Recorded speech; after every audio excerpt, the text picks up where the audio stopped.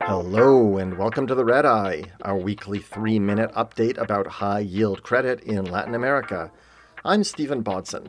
It's July 24th, 2023. Here's what you need to know to start your week. Fitch Ratings is warning that Latin American companies may not issue many bonds for the rest of this year. A weak business environment, high interest rates, and low investor appetite could all make companies less likely to issue.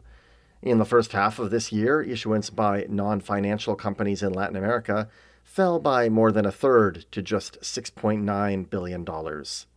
In Brazil, power distributor Light submitted a plan of reorganization to the court overseeing its bankruptcy.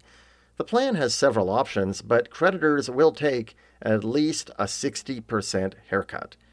Creditors want shareholders to contribute more money to the company's recovery. Creditors of retailer Americanas filed objections to that company's plan of reorganization. They were especially opposed to a provision barring lawsuits against the company and its shareholders and management following an admission of accounting fraud. Mexican oil producer Pemex confirmed an oil spill in the Gulf of Mexico that was first disclosed by environmental groups.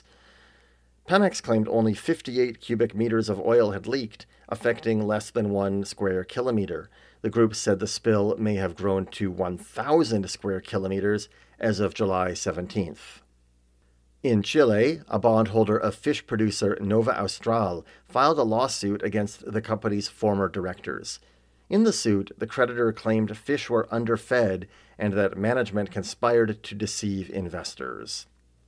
In the ups and downs of the week, Fitch downgraded the Caribbean telco Digicel to restricted default rating from C after it missed interest payments on its 2025 and 2026 notes. Fitch also downgraded the Mexican telecommunications company Total Play to B+ from BB-, citing an aggressive capex plan and concerns about the company's ability to refinance its debt.